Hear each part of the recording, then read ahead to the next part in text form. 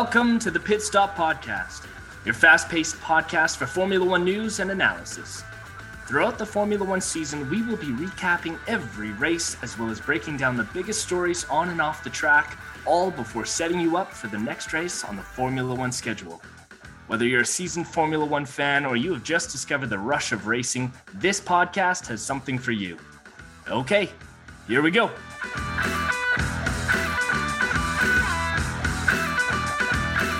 Welcome back to yet another episode of the Pit Stop Podcast, presented by the Ordinary Podcasting Network. Joined again here by Jordan and Tyler. I am Braydon. Guys, the Monaco Grand Prix started out wetter than Steph Curry's three-point shooting. After about a 45-minute delay, we finally got to racing, which resulted in a tight battle between RedBull and Ferrari for podium positions. We saw Perez finish first with Sainz in second and Verstappen in third with the hometown kid who led most of the race, finishing out on the outside looking in, and that, of course, Charles Leclerc. Tyler, on the last episode, we agreed that this could very well be a frustrating race to watch with so few opportunities for overtaking. Did the Monaco Grand Prix meet your expectations? The Monaco Grand Prix exceeded my expectations. I think at the end of the episode last week, I said, if you watch anything this weekend, watch qualifying. And qualifying was fantastic if you did tune in. It ended the same way that last year ended, with someone crashing on the very last go around, last chance to have a qualifying lap. But the race itself, because of the rain, because of the different strategies that everybody had to use, actually was fantastic. And I could not have been happier watching it. I think we had a great race. I think we had a good weekend in Monaco that probably saved it for the next couple of years, hopefully. Jordan, I know you also were quite keen on the Monaco Grand Prix. You have to agree that this race was frustrating for some, specifically for everyone who found themselves behind Mr. Graybeard, two-time world champion Fernando Alonso. What were your thoughts here on the guy? I mean, the mid-tier section kind of was where a lot of the racing that we saw have happened. We'll get to the Red Bull Ferrari battle later on, but I want to get right in on why that might have been frustrating for a lot of the teams in the mid-tier. Not only because of the weather, but because of how slow Fernando Alonso was keeping up in this race. Yeah, I mean, as Tyler said, it was one of those races that we got a lot of different types of drama. And I think that for me, there was kind of two races. There was like the stalled, slow to get going race with the real rain at the beginning, the delayed start, all of that, up until like the first red flag. And then coming out of the pits at the second sort of half of the race, for me, was a completely different energy and feel. We knew what the front was going to be. The strategy battle between Red Bull and Ferrari had kind of been determined by that point. So the leaders kind of pulled away. And as you say, Fernando Alonso became like the cork in a very sort of backlog bottleneck.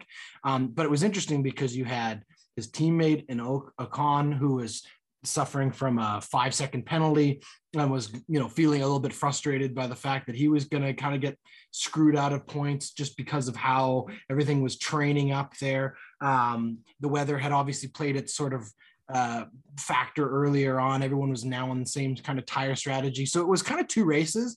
But for me, as I said, going into this race, Monaco is one of two things. Either it is very pedestrian and very sort of ho-hum as it was last year. Mm-hmm. We didn't have a single flag. We didn't have a single kind of change to the order. It was what we expected and it did what it was supposed to do. This year was the complete opposite. And this is why the diehard fans, I think, do still appreciate what Monaco is capable of, which is when the weather changes or when something comes up, Monaco is exciting because it throws so many wild cards. Drivers got to the end of this race and I think they were just glad they had successfully made it there. Those of them who did get there to the end safely. Zhao had, I think, probably the quote of the weekend saying, "I need a new pair of pants," because he had just got to the end of that race and just survived. But I thought it was incredibly entertaining. It was a great weekend. And to start with qualifying Monaco, going into the weekend, knowing that this could very well decide the race. And you had, the frustrating thing for me watching qualifying was In Q3, Tsunoda causes a crash to end the hopes of anyone else. I think they then had a red flag in Q3, which meant everybody goes into the pits. And then there was 2 minutes I think there was a 1 minute and 40 seconds left. So everybody would have one chance to get around to that start line in Q2. That's right. When they were still, was it Q2? Yeah, because it was Q2. And they were worried some of the teams weren't going to get all the way around. Yeah. Well, Gasly didn't get around. That's right. And the frustrating thing as a fan, and also I don't understand why some teams do this, but why Tsunoda came out of that red flag ahead of Gasly. Yeah. He's the one who caused the crash. He's the one Gasly needed to put a lap time in because he was already a driver at risk at that moment. So to see Tsunoda come out first and then Gasly didn't make it around in time to make another chance at getting into the next qualifying session, it was extremely frustrating as a Gasly and AlphaTauri fan to see that, because we saw the first 20 laps of the race yesterday. That was Gasly. Gasly made that entertaining. He went intermediate. I think he was one of the first people to go intermediate, and then you just saw him go, and he was making, he passed Zhao, amazing pass on him, racing pass, and then he passed Ricciardo after that. He was actually making that race entertainment, and arguably had the best race. I was gonna say, he climbed 6 spots, finishing just outside the points, P11, but Pierre Gasly's performance was fantastic in the race. Yeah, and he needed it considering the last couple of races he hasn't been strong, specifically last weekend. Or weekend before last, but it was nice to see him, and it was entertaining to watch him try to climb back through that midfield, because you see other cars like Hamilton couldn't get past Alonso at the end, but guys were making it happen at the beginning of the race, which was keeping it entertaining. And then going to slicks with all the Ferrari drama that happened with that, was the pit stops in this race were a thing of beauty to watch if you're a fan of strategy. And they were as confused by everybody else doing it sometimes. Let's stay on that point there with this Red Bull and Ferrari battle. Obviously, this is the new battle. Mercedes has kind of fallen out of favor with respect to that. We'll get into Mercedes and their situation a bit later here too. But Jordan, Red Bull, Ferrari, Ferrari is the sort of the newer team to this top battle this season. They've had a couple bad seasons. They've struggled a little bit. Red Bull strategically had to go toe-to-toe with an 8-time world champion in what Mercedes was doing last season. And there were a couple opportunities that Mercedes just completely dominated. I'm thinking Barcelona last year, for example, where Mercedes just completely outthought them.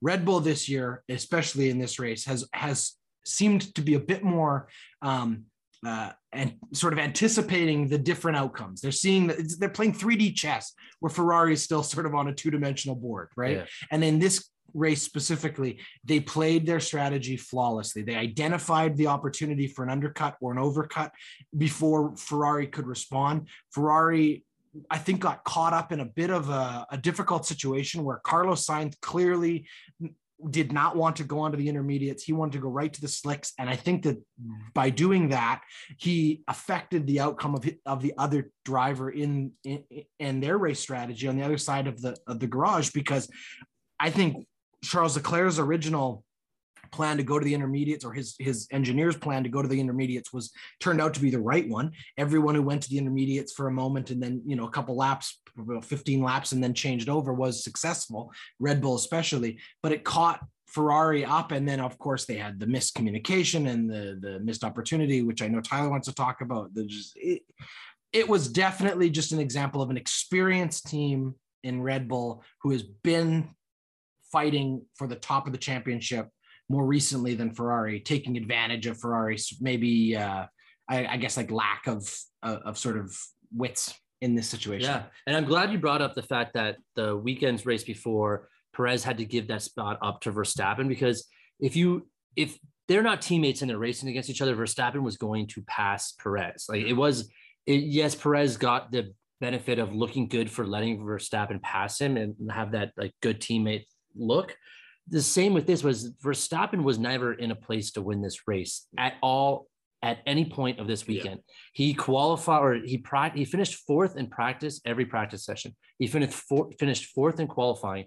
Perez was faster than Verstappen at every single point of Monaco this weekend. So if you were a gambler and you're looking, the easy money's on Verstappen because he's the guy leading the championship race. But if you watched any of that stuff, you saw that Perez was out for blood this weekend. And this was not Verstappen and Red Bull saying, hey, thanks for letting us get ahead of you the weekend before. We're going to pay this one back to you. This was Perez going out and taking it. And that's what he did. And he did have some help from Ferrari completely botching their entire strategy based on pit stops. And I mean, I don't know. Like it was also weird that at that last red flag that happened kind of late in the race, Red Bull didn't change their tires. They stayed on the 11 lap hards, and everybody else, well, not everybody else, but the top 10 all went to newer tires, but Ferrari stayed, and they actually helped them out. They actually stayed there. They just couldn't pass Perez, who's the Minister of Defense, the guy that you will not pass. And he was in a perfect position for this. And part of me wonders that if Verstappen was 2 instead of being split with that Ferrari, would they have asked him to give that spot up? That's actually more interesting than anything else. Yeah, and it opens the door, kind of, to suggest that, Sergio Perez, point-wise, is at least putting up enough good results that a few races from now we could be having a conversation about a Red Bull 1-2 at the top of the table if Ferrari can't get this turned around. And regardless, I mean, it's a 3-way race right now, which is exciting. It very well could become a 4-way race if Carlos Sainz can kind of get the car that he's in back on track. But I think there is a serious conversation that needs to be had on our show and shows like this as we move forward about what Red Bull does if they get themselves into a situation where we have a championship being fought by 2 of their drivers, right? We haven't seen that from Red Bull in a very long time. The last real sort of situation we have to use as history on this is the Nico Rosberg Lewis Hamilton fight in the Silver Arrows War, as they called it,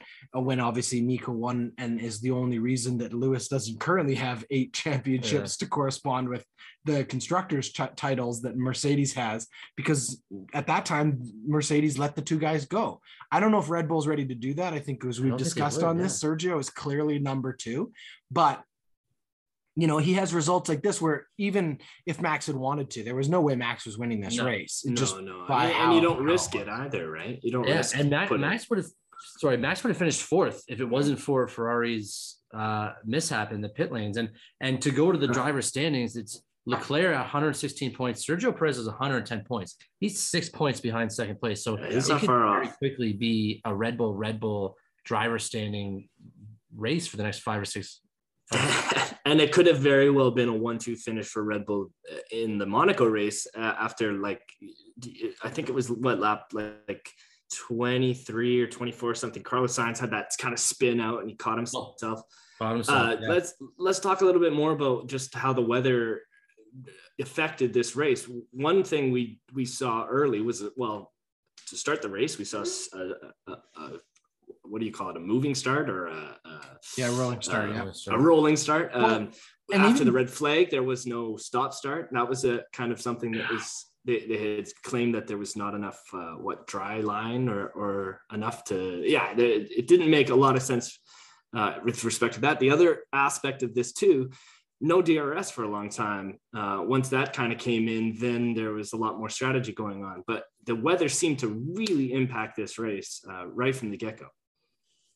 Absolutely. Yeah. I mean, there's no doubt about that. The whole first 20 laps, guys were talking about, when do we go to intermediates? Like, there's one dry line. It's pretty bad out here. And once you have that dry line on the wets, you can't stay on it. You have to find different water puddles to make those tires work longer. And that's why we saw Gasly running through the field on intermediates. And then the strategy became, do we go to intermediates and then go to slicks? Or do we stay on the wets and go to slicks? And that decision was what was the flaw in Ferrari, ultimately losing spots in this race, ultimately probably losing the 100% the champion, not the championship, but the race. They started 1-2 and they find themselves in 3-4. I mean, that's 100% strategy failure. The other factor with the weather that is interesting is the fact that I think that when these teams prepare throughout a weekend, you think about how a weekend is laid out, right? They're getting all of the data and information that they can through practice. They they're gathering the different adjustments or changes or upgrades to their cars data as they move forward. We saw throughout the practice sessions this weekend that obviously Red Bull had good speed, Ferrari had good speed, but Gasly had great practice sessions. Mercedes was having good sessions. There was a lot of different teams that had opportunities to get into qualifying and do well. Qualifying went pretty much as we expected it to, I guess, for the most part. It's a difficult course to drive regardless of the weather. But then you have this weather factor come in on Sunday that I think caught a lot of teams off guard. And the really interesting thing is, not only was the race start delayed by it, but this is one of those situations. Tyler spent some time talking earlier in the season about like different types of tracks and things. Here's a weird just anomaly of Monaco. The pit lane is literally down a hill. Yeah. You have to push tires up a ramp at a very steep grade just to get to the starting grid. Once the cars were already there in place, they identified that they were going to have to start this race in rain. All of the teams are scrambling to get the tires they want to start the race on up to the grid. You've got all of this chaos. And that, for me, lays the groundwork that eventually gets to the Ferrari mistake.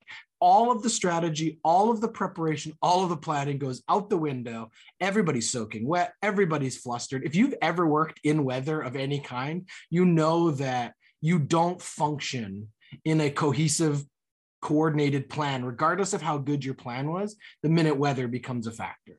And I think that is the great thing about Formula One in these situations, is that the best laid plans go to shit out the window when it starts raining. You could see the chaos. I mean, literally on the broadcast, you could just see the disorganization and the confusion. Oh, yeah. Are we starting the race from the pit lane? Are we going to have a rolling start? And then eventually we find out we're going to bring up the safety car. We do 2 formation laps. Then they throw a red flag because it's too wet. Now we go back to the pits. Oh, guess what? We actually did start the race. We didn't tell you this ahead of time we're 3 laps we didn't know we would need to. Yeah, we're 3 laps in. Stroll and Latifi have already crashed and pitted. Yeah, let's talk about the 2 Canadians who can't just keep their cars like on the track without spinning during the formation laps. Brutal. Like that was embarrassing. That was embarrassing. But are we surprised? Again, no, we're not. It's Nicholas Latifi. And let's go.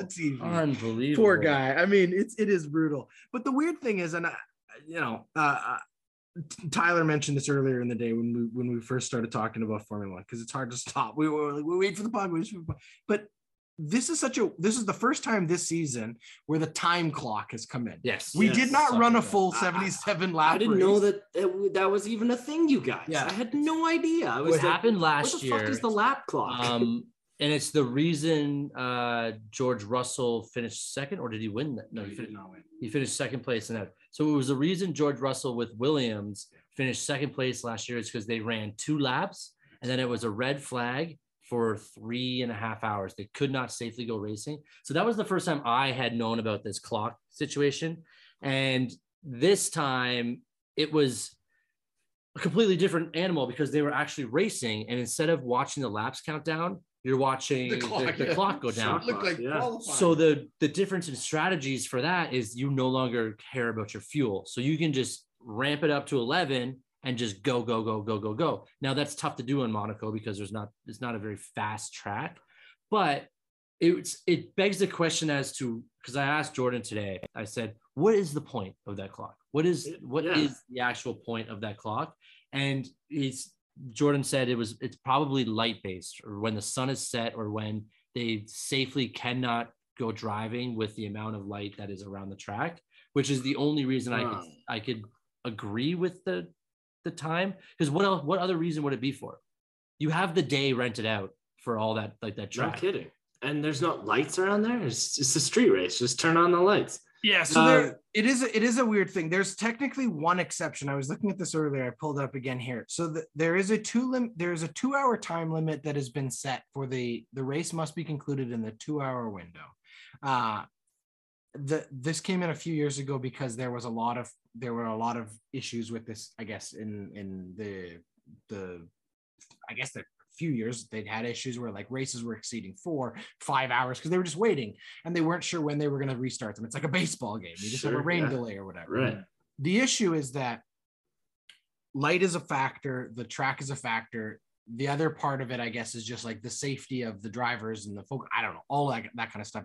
The whole bunch of different reasons. The only exception, though, which is weird to me because this counteracts the argument about light, is that technically a race is allowed to exceed 2 hours if it is stopped for a red flag.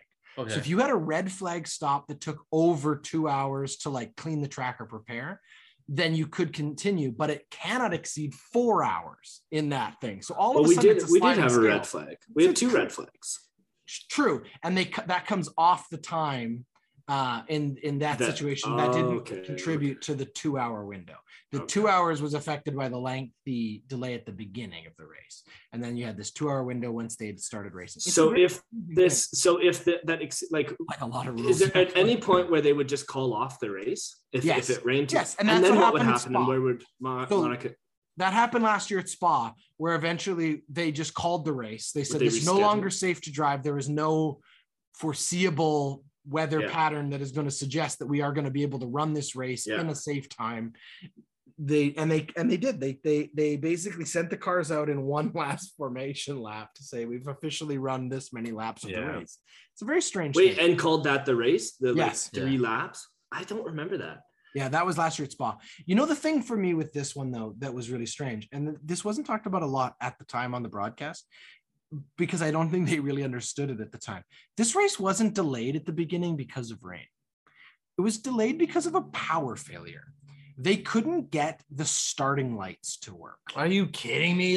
Just get the girl out there with the 2 flags. And just all right. This should be enough evidence that Monaco should not be considered for a race anymore. Apparently they had a power failure, and then if you were paying close enough attention and maybe not fast forwarding through your PVR, here's the deal. Well, during the red flag. Let's go. Let's get to the race. During the red flag, they lost power in the commentary box, and he was unable to see anything on his monitors. Crofty made a joke about this. He said, well, now we've lost power in here. And for about 20 minutes, just before they restarted the race, they couldn't see anything in the commentary box. They literally had lost power. So there was a whole bunch of rolling blackouts throughout the Principality of Monte Carlo. So yes, a whole continuation of a lot of different factors going into this. Too much energy. But it led to some great racing, a lot of fun. I thought it was a great race at the end of the day. We got good quality racing. Yep. As you say, for me, like, I don't know who won. I don't remember now who won driver of the day. For me, it should have been Pierre Gasly. Yeah. I didn't see it should have been Gasly. Yeah. It's always somebody at the top, which is stupid. Yeah. Pierre Gasly was the number one entertainer for the first 40 minutes of that race. He's the reason the race was exciting. 100%. Oh, no doubt. And then, as you said, Braydon, earlier, and I just wanted to say one more thing about it. The whole Fernando Alonso thing about becoming the bottleneck is so annoying to me, because I understood the strategy from Alpine's side of it, where they basically were saying, look, you have 7th place. We want those points. All you have to do is slow down and we can get these points. But behind him was Hamilton, who clearly had enough pace to be pushing. And then right behind him is their teammate who already has a penalty, and all they did was screw him over. It didn't seem like they knew. It didn't seem like Alonso knew that 5 seconds was like, that didn't seem. They brought it up to Ocon, but you're right, Braydon. I wonder if they relayed that message to Alonso. That to your guy. Start speeding up, but only when there was like 15 minutes left in the race. You can't even say laps. But Sergio Perez was driver of the day with 27% of the vote. Pierre Gasly 10%, Carlos Sainz 9%. Okay. And then Alonso also got some votes. He was the 5th place. So he excited some votes. He excited some. Hamilton. It was like the equivalent of Formula One trap. That's what that was. It was so horrible. He opened a 25-second gap at one point. Yeah. And then, ironically, almost impacted the leaders, because they got into a place where they were starting to lap cars, and it was playing a factor on whether or not Carlos Sainz had an opportunity to overtake, because there was a moment there briefly, and if this race had run to its conclusion at 77 laps, I think Carlos Sainz may have had opportunities for a very aggressive overtake. Would he have taken it? I don't know. But if you look at how Pierre Gasly found opportunities earlier in the race to overtake, there was space for that. And that is a signal that these new generation cars have the potential moving forward to make Monaco more competitive. They followed closer than they've ever followed at Monaco. Those top four were right, like tip to tail, all the way through those last couple laps. It looked at one point, it's like Max was going to take a move on Carlos. They were a little afraid to do it. Monaco is still a very, very dangerous place to overtake if you don't have space for it. There's basically, I mean, the fact that there's even one DRS zone is a joke because it's basically like 400 meters straight line and there's nowhere to overtake there. But there are opportunities if you're aggressive, as we learned from Pierre Gasly, and give him a lot of credit because he, like Ricardo before him, when Ricardo used to drive for Red Bull, made Monaco a lot more exciting than it otherwise would be. And I mean, for me, that's the story coming out of it. And going back to Alonso and Ocon, that only hurt Alpine.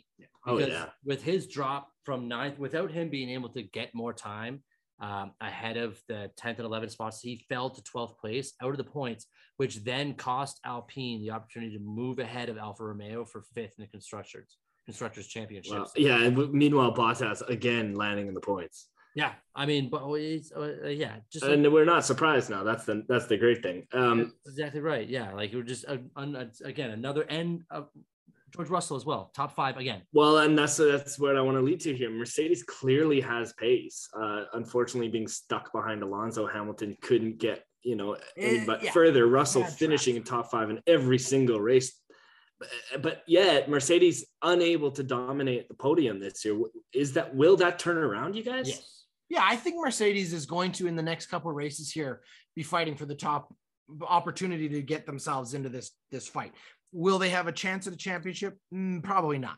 Will they have a chance to at least compete from the constructor side? I think yes. Why? Because Russell is putting enough points on the board. Yeah. He's driving incredibly well. Hamilton is clearly still struggling a little bit with this new car. However, in the last 2 races, Hamilton has demonstrated that he has the pace in this car. As I said before, if he hadn't had to come from where he came from after that bad incident 2 weeks ago, he had the pace to win a race. Had to fight all the way back up and ended like 5th or something at the end of it. Fantastic result. Here at Monaco, you look back at qualifying, Hamilton had great pace, not the pace Ferrari or Red Bull had, to be fair. Very tricky course for what Mercedes' setup is right now. But when they go into the races coming up here, they have opportunities, especially I'm very excited for Canada because that is one of those races where Mercedes has some straight line speed that could be very, very valuable, and they've continued to upgrade the car. We'll get to that. That's what you nailed it. Straight line speed. Monaco does not have straight line speed. No, far from. The progress that Mercedes made the week before, that was not going to happen at Monaco. I think they knew that. Yeah. We knew that. So it even gives a little more credit to Russell being able to 100%. Stay in 5th and get those another top 5 finish, because I mean, they're only 65 points behind or 55 points behind. 65 points behind Ferrari for 2nd place in the constructors. Like Mercedes is very much in the season. We are 9 races through the season, or 7 races through the season. 7 races through the season. We're not even close to halfway yet. No. Like you cannot count them out. Yeah. You cannot count them out. Monaco is a different animal. Can I just say how scary and traumatic it must have been for the Haas team to see another car split in 2? Like, I'm just grateful that it didn't blow up. No. But by design, I want to say that. No, for sure. But this is a feature of these new cars. They are designed to split apart in a much more seriously. They are designed to take the G-force in a different way. Yeah, that car did exactly what it was supposed to do. I know it's scary, 100%. And especially just being another Haas, major shunt of the year, right? If you remember, he had a crash a couple races ago where they didn't even want to cut to him because they were worried he couldn't get out of the car. But this was the car did exactly what it's supposed to do. They've got the new carbon fiber that's not supposed to just bristle into a whole bunch of millions of little pieces. It did exactly what it's supposed to do. It was scary to see, certainly, but it turned out okay for him for sure. And I mean, to make a lighter note of that crash, watching those two guys pull the back half of that off the track just by just picking it up and walking it off was probably the funniest thing I have seen all year in racing. It was literally just two guys. One guy picked it up from the front and just walked it off while the other guy just kind of like rolled the tires. It was amazing. I do like when you have a crash like that and then a moment later the car's in the air because they've clearly put the crane exactly where they expect the crash to be, and the guys just crashed exactly where the plan was. It's like, maybe you should talk about this with track design. Clearly there's a flaw here. Well, and Schumacher clearly hit his head or something pretty bad too, or was quite dizzy because the marshals were like, get the hell off the track, and he's just like looking at his car and he's like, just give me a second here. Yeah. But for both, that was the first time Haas had both guys out, and I think it's their third or fourth race without points now.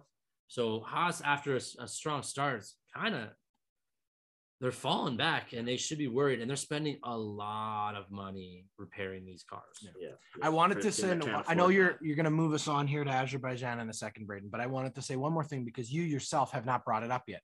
I don't know if you were aware of this. Yeah, I know what you're saying. Lando Norris amazing. Had the fastest lap of this race.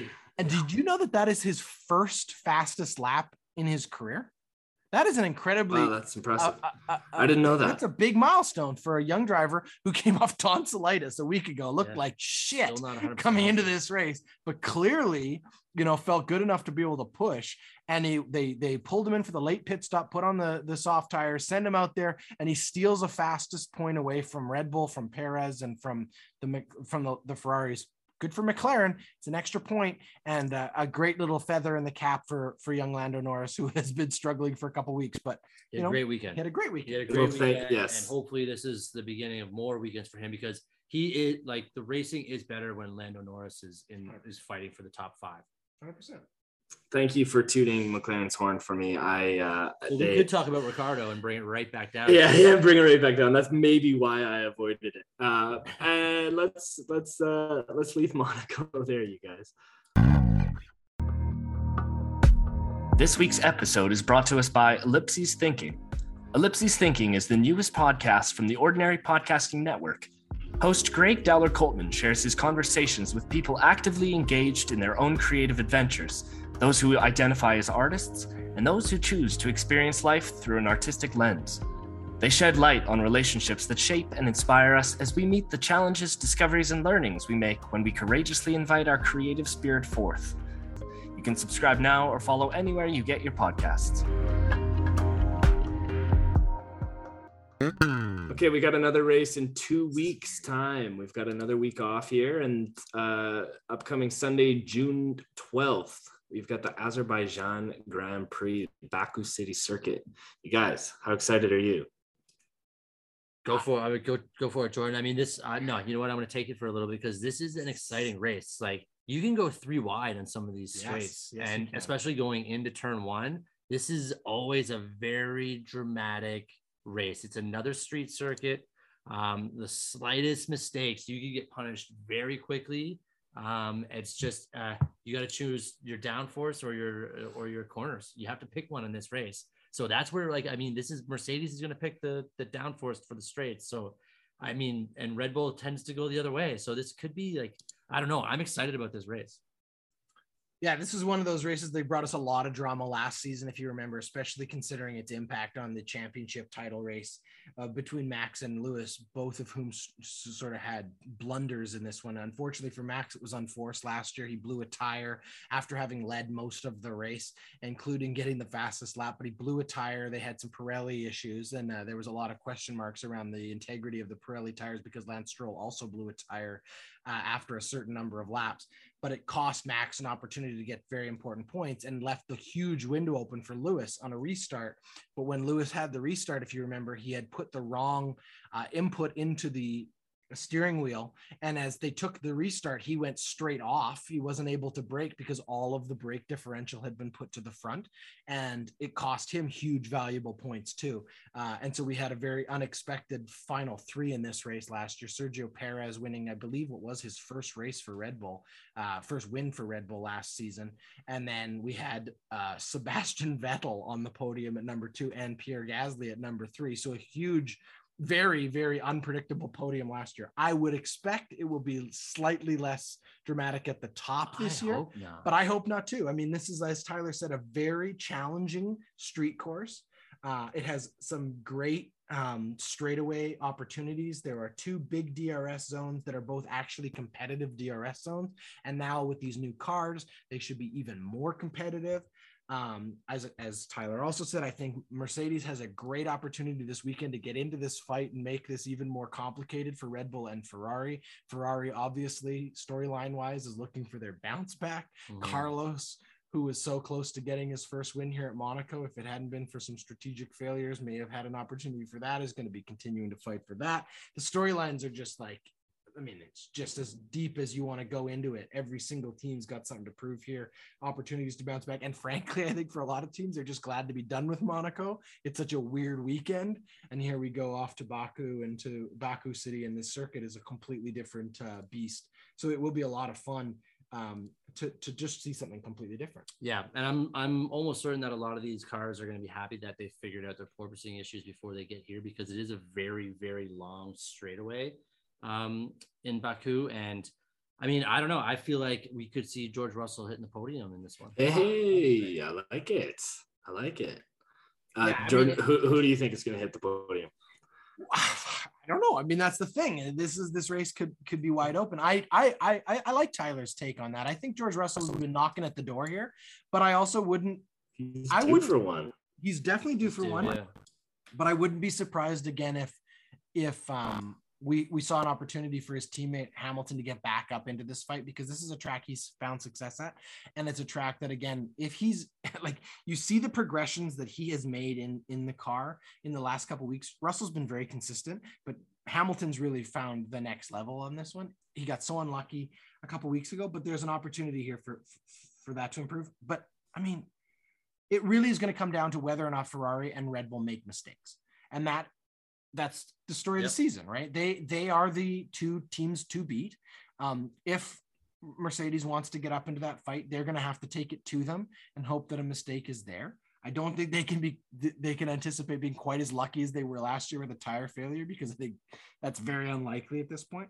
But I don't know. I mean, for me, there's a lot of opportunity. Charles Leclerc is going to be a very, very hungry driver.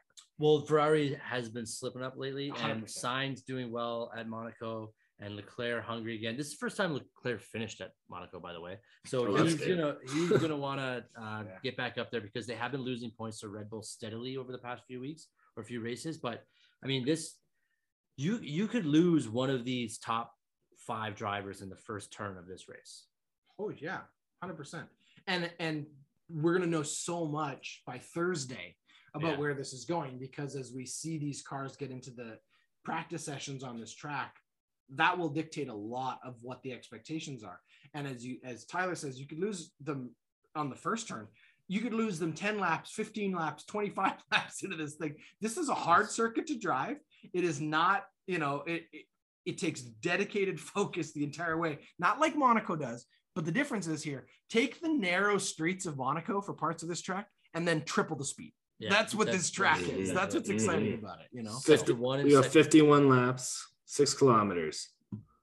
Yeah, but it's a high pace lap, and it's one of those laps that, tight corners, like 3 or 4 90-degree turns where there's not a lot of space. That's where Lewis made his mistake coming out of the starting blocks here. I would expect there to be some yellow and red flags. Nicholas Latifi is guaranteed to give us some excitement. And if it's not him, Stroll will be next in line. And if it's not him, it'll be, regardless. Somebody's going to go in a wall here at some point. Yeah. And it's going to open an opportunity for something to happen there. There's like 6 hard 90-degree turns. Yeah, there's a very 90-degree course off of very, very high speeds. So braking zones at the end, there's gonna be one point where there's 2 or 3 cars going. One of them's going to try to brake late to get that corner, and it's not going to turn out well. Yep. That's very It should lead to some great racing. It should look for some great racing and opportunities for guys who have had good races but haven't found success yet to jump in there. Look for Alonso. He's going to be competitive. He's always competitive in these kind of races. And Alpine has shown, again, like Mercedes, very good straight line speed. This is also a track, I think, that based on what we've seen so far this season, favors a guy like Kevin Magnussen, who drove very well earlier in the season at Bahrain. A guy who has had very good success in a straight line. When they put the Haas in the right conditions, it drives very well.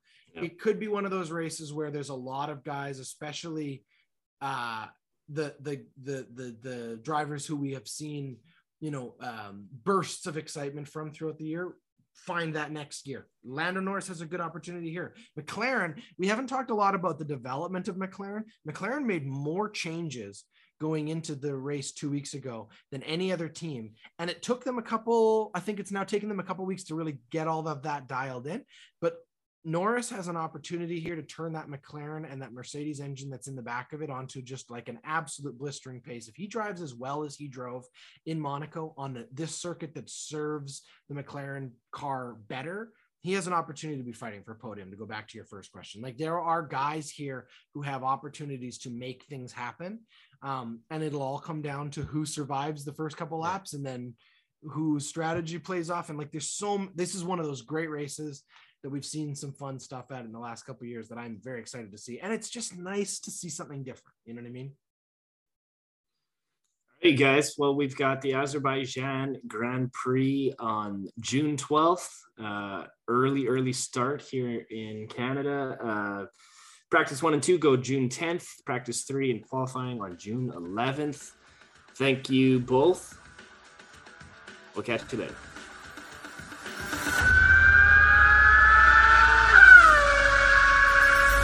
Pit Stop Podcast is a presentation of the Ordinary Podcasting Network. Thanks for listening.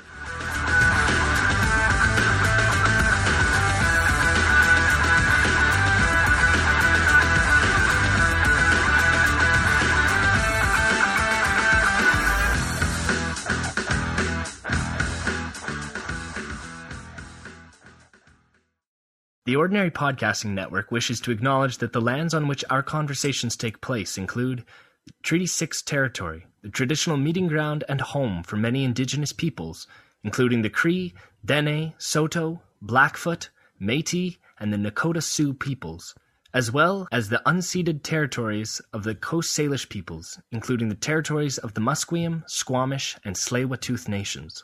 We acknowledge the many First Nations, Métis, and Inuit, whose footsteps have marked these lands for generations.